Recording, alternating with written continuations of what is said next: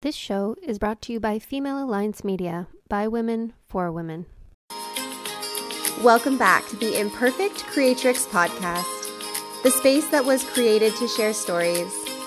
Since I became a mom in 2020, I have become so passionate about health, wellness, and changing the narrative around mindset, movement, and nutrition.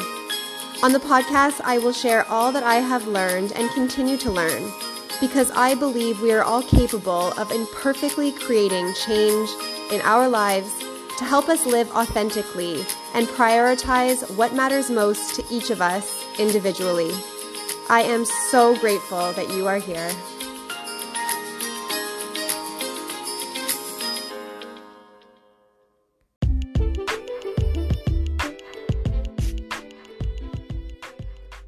This is a call to take action as you sign up for the Dare to Be Challenged event, 5K run or walk or 10K run. Keep in mind that nothing builds confidence like taking action. Confidence in their view is action and includes repeated attempts, calculated risk-taking, and resilience. These skills and dispositions, as they have experienced, can change the way you think and act for the better. Success is built on success, and as I have personally learned and seen on my own journey, one successful training session does indeed lead to the next. So if you are ready to take action with me, Sunday, May 28th at Holiday Beach in Amherstburg, if you are local to my community, I would be so grateful if you would join my team, Imperfect Creatrix. The link to register can be found in the show notes. I look forward to meeting you in person and speaking at this event, providing women and girls an opportunity to take action and to challenge themselves.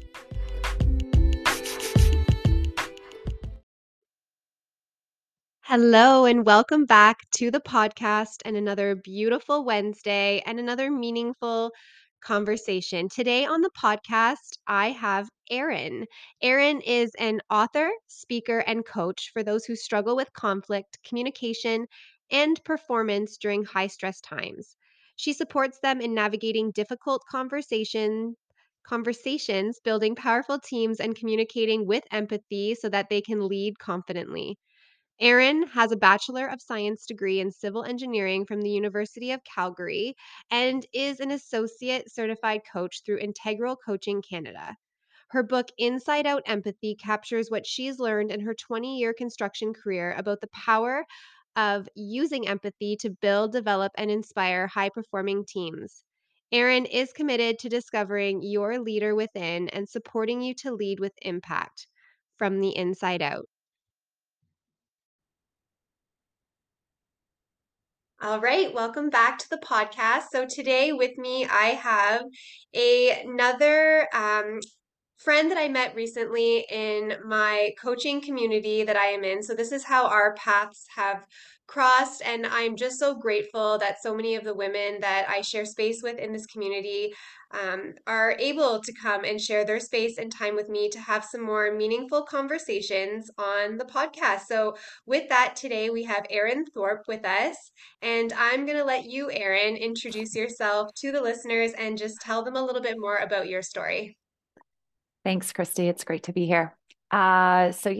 We are in the same coaching community and our paths have crossed, but I come from an engineering background, so very different than a lot of the women that may be in our community. I've worked in construction for over 20 years, and about 7 years ago, kind of got fed up of having the same conversation about how we keep women in construction and how do we keep women in engineering and how do we up these, percentages. Because from my experience, it really came down to how we were leading them. And so I decided to take matters into my own hand, which I would say has been a trait of mine since I was very young, and stepped out into the space of leadership development. So I primarily now work with small to medium size and even some larger companies in the engineering and construction space, and really help them create a different experience for their employees by teaching and coaching their leaders on things like empathy and compassion and tough conversations. And so it's been very rewarding work. Oh my gosh, I really love everything that you just said there, and um, it's just I feel like it resonates with me so much because I was kind of telling you this before we jumped on this call that I'm still trying to kind of figure out where my path is leading me, but I know that since I became a mom in 2020, that I felt a shift in a lot of ways. There's a lot of things on the external that I've shifted internally as well, but I found myself kind of like at a crossroads where I am a teacher. And I absolutely love and appreciate my career and the job that I have. I am on maternity leave currently, so I feel like it's also given me the space the second time around with the second pregnancy, however, to really focus on, how I want to lead and how I want to show up in my life. And I feel like I'm being pulled in two different directions, right? Like you Mm, said, I want to have more passion for what I'm doing and I want to show up and be able to lead in a different way. And I'm still trying to kind of figure out what that is for me, but that's why I appreciate women like yourself. I was telling you, you do. You inspire me with the things that you are doing. And yeah, even just all of the stuff around empathy. I kind of actually want to jump into that for a second. I know that you have a book. yeah. I have not read your book, but I just kind of found this out. So I'm definitely going to have to look into that. So maybe you could tell us what it's called and a little bit more about that. Yeah, sure. So many little sparks of conversation that we want to have. So the book is Yeah. called Inside Out Empathy, and it is a little bit of my story on in terms of like how I grew up and how I became to be the leader that I am today, but also casting a bit of a vision around being able to lead with empathy. Um, and through my own journey, it really became apparent that in order to have empathy for others, we have to start by having empathy for ourselves, which I think as women is really hard for us to do. I think we're our own worst critics, and we don't let ourselves off the hooks very easily. So that's been a big part of my journey and my learning in motherhood and in life. Just hearing you talk about the call when you had your first child, and just, is there more? Is there something different? I can totally relate to that. For me, that was back in 2004 when I became a mom. And, I went back into my construction career. And it was like all the things that made me a good mom were totally working against me, or I thought they were working against me in my career because I kept getting feedback that I needed to be a different person. And I sat in that space for a really long time, probably way longer than I needed to. But that's my own journey until I really could marry those two parts of myself together and lead in a way that honored me, right? And I didn't have to pull myself apart any longer. Yeah, I can absolutely resonate with all of that. That was definitely my experience becoming a mom. I feel like I've said this before on the podcast. I felt like I was literally just like catapulted into this new identity. And we all know in our community, especially, they always talk about it being like personal growth on steroids, right? And I was Yeah. just not prepared for the total change of identity that was going to happen for myself. And looking back, actually, I do recognize now that I definitely lacked empathy, even just, for myself and some of the struggles that I was having. I Yeah. was being a lot harder on myself than I needed to be, but dealing with the range of emotions it was difficult Yeah. because I actually talked on a previous episode with another member of our community about just that sobriety piece and how, I used to numb a lot of my feelings to avoid having to feel them, right? So Yeah. I'm actually curious, what do you have like any tools, strategies, things that you use obviously with your clients that help them just to form more of that empathy so they're able to show up differently Mm. in their lives? Yeah, for a lot of us, I think so. I always describe it like I run into two types of people in my work. The people that say like, oh, I don't feel anything and I'm not emotional. And then I have the other person that's like, my emotions are so messy and they're all over the place and they're spilling out and I don't know what to do with them. And both are kind of like on both of those things are on opposite ends of the spectrum. And neither one is necessarily where we want to be, right? We don't want to be so closed off that we don't feel anything, and we don't want to be so overrun by emotion all the time that we can't pull ourselves together. So the work is really about coming to the middle where we have capacity to feel what we need to feel, not get stuck in it, and be able to hold that for other people as well and not get stuck in taking it on for them, and kind of use this emotion as the intelligence and the information that it was meant to give us, right? Emotions are there for a reason. They are pieces of information, just like, you know, when you plug in your phone to your car or you use a GPS system, it's the information that you put into it is getting you somewhere. Emotions are the same way. They're designed to help us either move away from the things we don't want to feel or move towards the things we do want to feel. And so when we cut ourselves off from that, or we don't pay attention to it, right, and we let it kind of run the show, we don't know where we're going, and we're missing a really big piece of our own navigation system. And so the tools, but it can be very scary to start to come to the middle. And so the work that I tend to do with clients and with teams is slowly, through small exercises over time, getting people to feel safe with their own emotions and to come back into that centerpiece where it's like, I can recognize when I'm angry and choose my actions instead of letting the anger like override what I want to say or do. And I can choose to feel sad and grief. And I know that it's not going to swallow me up and, you know, take me away to this really dark place. But it's a series of small exercises, Christy, and they're very customized to the person because it all depends on where you start on that spectrum. Oh my gosh, I love that is super important. I'm Mhm. actually glad that you brought that up because I do feel like even just, in my career as a teacher, like I just feel like, not all students are meant to fit in just like this, one size fits all Yes. box. They're all individual, right? And I feel like if we had more time and space and capacity to be able to tailor that to each of them, we Yeah. would see a lot more success in Yeah. education. But that's a whole nother topic. Yeah. I That's a big rabbit hole we could go down. yeah, we're not going to go there today. But no, it's just I like to look at it through a lens of my own life. And you were actually like speaking to so many parts of me. I was actually, before I had my children, I find that I was on that one side of the spectrum, like you said, where I was so closed off to emotions. And I had found ways, like I said, to numb them and shut them out completely.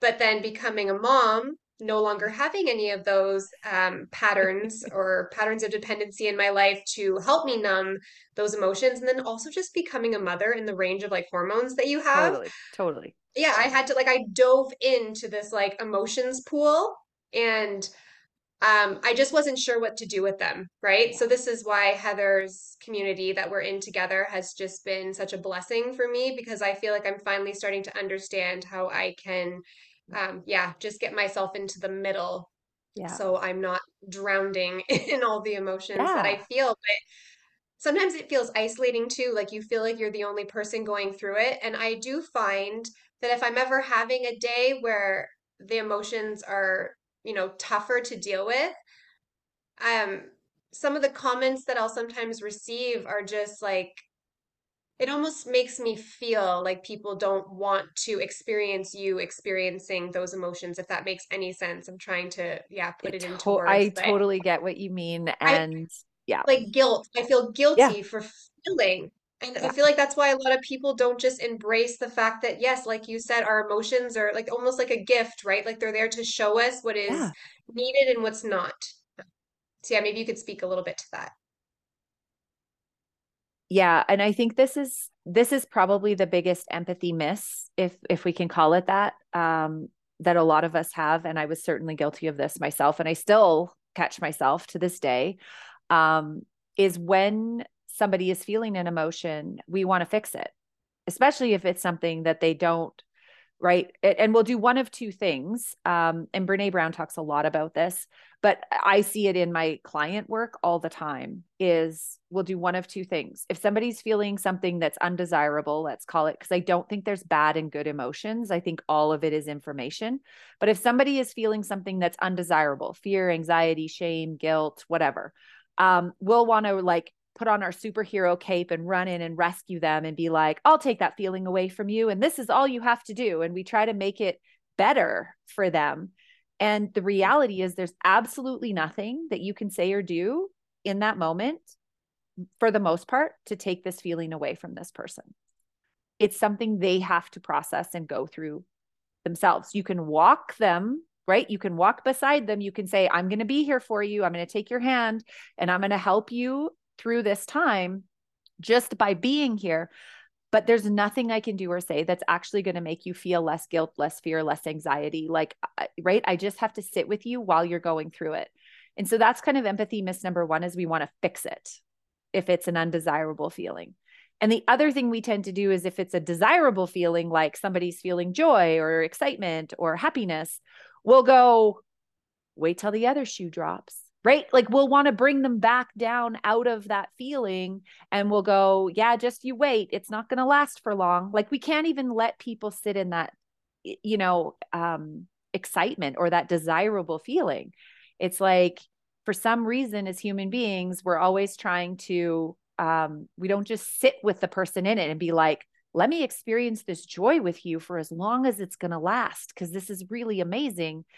And then let me sit with you in your grief or your fear, because this is also a really amazing experience, you know, to be able to witness you navigating this. And we don't do that enough. Yeah, I totally agree. It always brings up for me, and I've spoke about this before too, it's just that contrast, right? So that's what I try to remind myself. Like you need to have the contrast of, like you said, it's not good or bad. It's just, the challenges that bring that growth, that bring that joy and that happiness and all those things. And I actually have started to become more aware because again, this is still a practice and I feel like it's going to be Yeah. something that I need to practice for the rest of my life, truthfully, because Yes. so many of these things have been ingrained in us, and that it's very hard to break some of the things and the patterns that we grew up seeing, right? But even, for example, like with my son who's 2 years old, it's very difficult for me when he's having, some of his more undesirable emotions to not go to his rescue and try to help and Yeah. fix. Um, but sometimes when I do that, I'm recognizing now that I am, and then I try to bring myself back to a place where I remember that it's important for him to understand his emotions and that all range of them, like they're all okay Yeah. to have.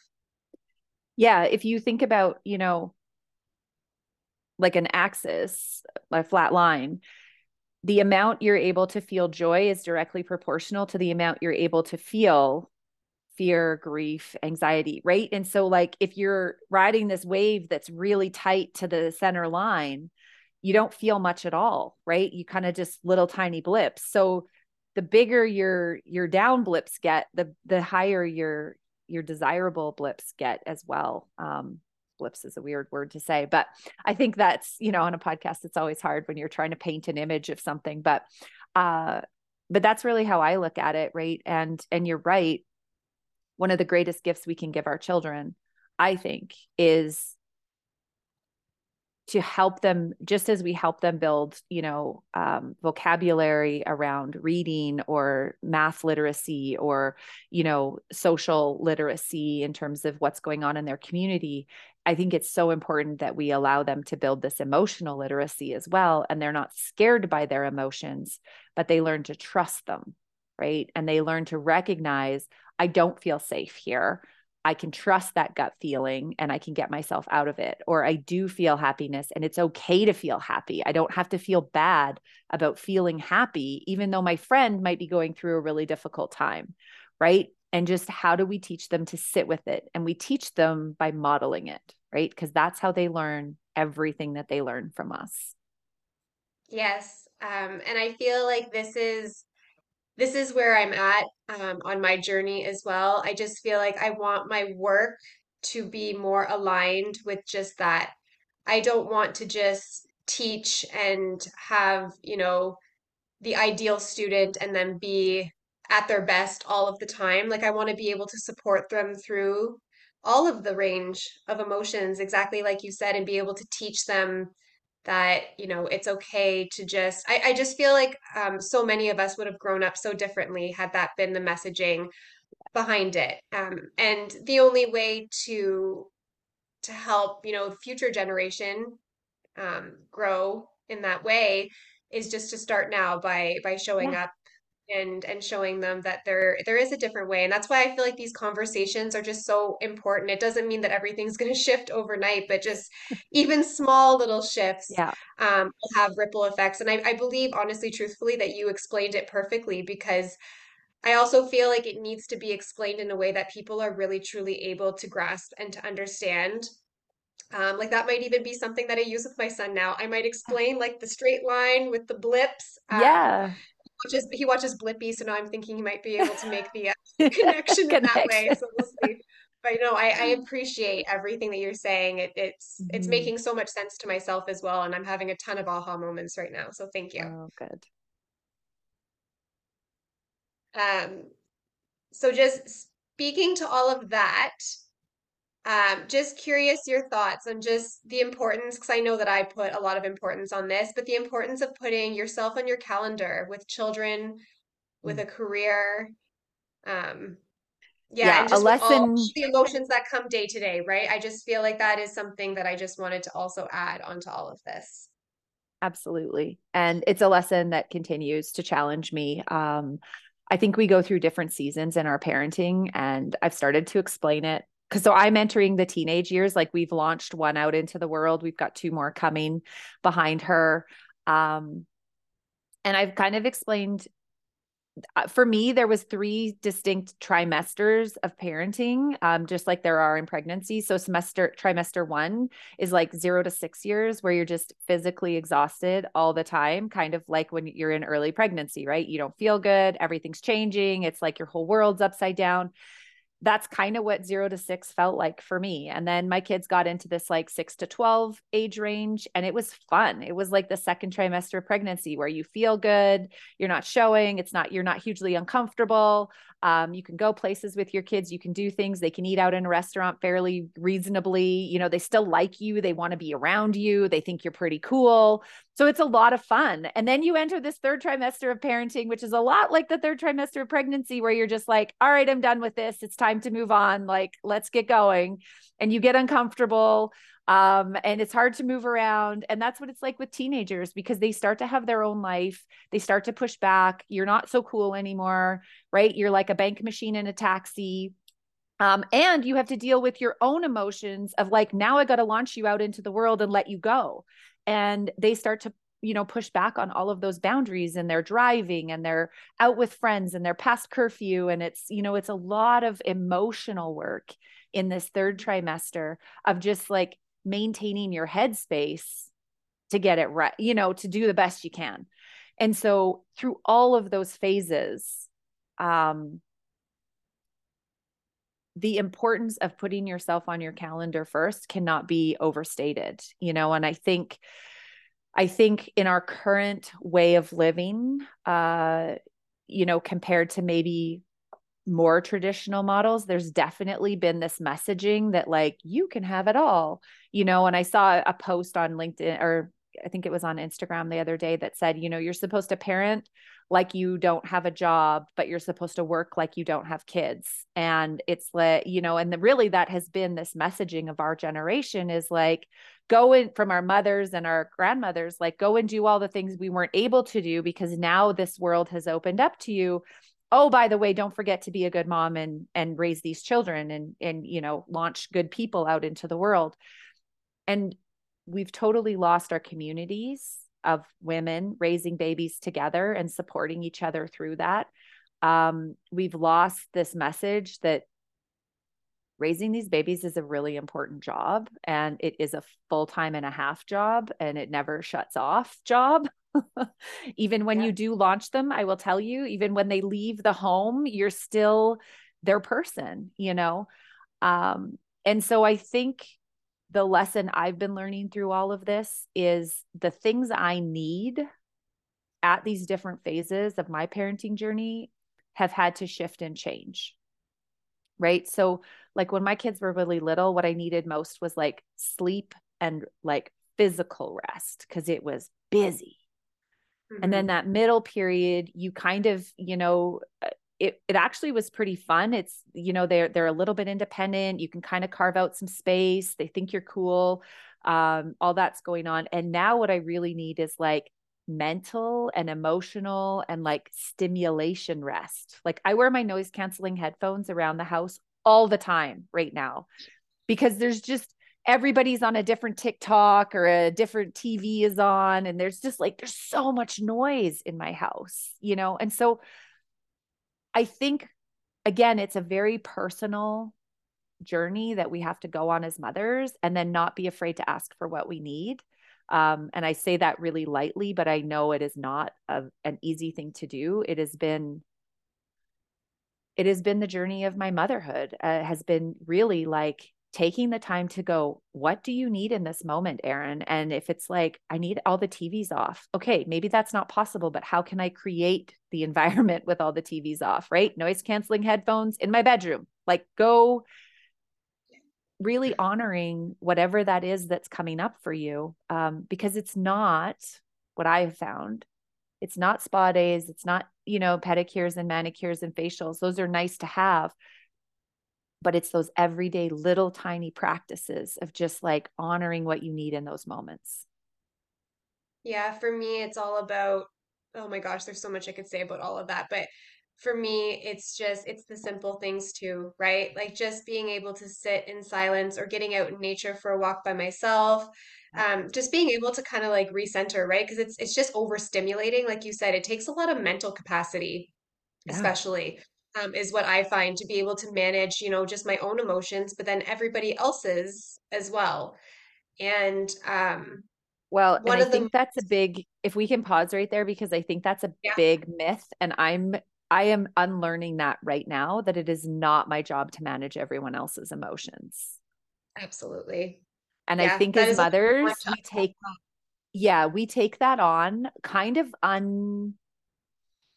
like unknowingly, or it just sort of happens. It's kind of by osmosis. We have these little people, and sure, when they're months old and we're co-regulating together and we're, shushing them and patting them and rocking them, yeah, we are teaching them how to manage their emotions. But I think our biggest job is teaching them how to manage their emotions and ourselves being okay sitting in the discomfort of them being upset or them having a difficult emotion. I'm so happy that you just brought that up and that you said that. It's absolutely so true. And those are the things that I feel like we need to be reminded of though. Yeah. Yeah. Because it doesn't come as first nature. And it's It definitely doesn't. something that is so important though. And just like I said, just that awareness piece, even if you just have that in the beginning. And another thing you spoke on earlier, and it was what I was going to say was one of the most important pieces I do believe too, is just this, it's connection and community. Like you said, we lost that. But I feel like when you're able to connect with other women, with other mothers, no matter their circumstances, it's just it makes you realize that you're not alone in Yeah. feeling the things that you're feeling and struggling through some of the things that you feel, are difficult. Yeah, it's so nice to be able to have open and meaningful conversations about stuff like this. Um, because yeah, I believe that that's where, change really starts to happen too. It's true. And I think, as women, when we take on managing the emotions at home, I see it spill over into the workplace and a lot of the work that I do. Um, I see a lot of female, employees, managers, team leaders, executives in the workplace feeling like they have to manage the emotions of everybody on their team, because we haven't learned how to build that capacity, because these are just muscles like any other muscle in our body, right? It's a neural pathway. We just have to build the pathway that allows us to recognize, okay, I see you're having one of these undesirable emotions or you're having this big feeling right now. I can sit with you in this, but I don't need to take it home with me. And it's not my job to fix it or manage it, or to make it better. Yeah, absolutely. I am beyond grateful that you showed up today to have this conversation with me. I feel like there were just so many important things that were said on here today, and I'm actually so excited to put this episode out into the world Oh, for thank you. anybody who needs to hear it. I mean, it doesn't even have to be, mothers in Yeah. general. Like it could be this message is for anybody. So before we part ways, I just want you to maybe just leave us with one final message, lesson as it relates to empathy, and then just share where people can find you if they want to connect after listening to this episode. Mhm. Yeah. I think we all, well, my experience is most of us have an idea of what we think empathy is. And then when we really look at our behaviors, we aren't practicing it. Right. And so, again, my lesson or my tip or the thing that I just want people to walk away with is it starts with yourself, right? You've got to start recognizing how harshly you are talking to yourself, how, the lack of self compassion that you have for you. A lot of the things that I used to say to myself, I never would have said to another walking human being on this earth because I just couldn't imagine those words coming out of my mouth, but they would rattle around inside my head directed at me. And so I think what we tell ourselves is so important. And that's the first exercise or the first lesson is just you've got to get aware and build that awareness around what are you actually telling yourself and work to cultivate self-compassion and to be kinder to yourself. And it will trickle out all into the world once you start doing that. Yeah, absolutely. I believe that as well. Yeah. So where, Erin, can people find you if they, if they want to just Yeah. continue the conversation, even work with you, Absolutely. all the Yeah, things? that would be great. So first they can find out about me on my website, which is www.erinthorp. So it's ERINTHORP.ca. Instagram, you can connect with me there as well. And LinkedIn those are kind of the two social platforms that I hang out on. So thank you for Yeah, having and me I have today. all your I have all your information. I will share it all in the show notes so people are able to see it. But yes, no, thank you truly for coming and for sharing this meaningful conversation with me. I learned a lot today and I appreciate you so, so much. And I'm excited just to see you more in the community. Thanks, Christy. Talk soon. Thank you so much for showing up today and for taking the time to listen to another episode. If any part of this resonated with you, it would mean so much to me if you would share it with another woman who may need to hear it too. If you want to stay connected, you can find me on Instagram to follow my journey. Accountability coaching is also available, and if you want to learn more, all of the details can be found in the show notes. As always, don't forget to be brave, to trust yourself, and when you're ready, take action.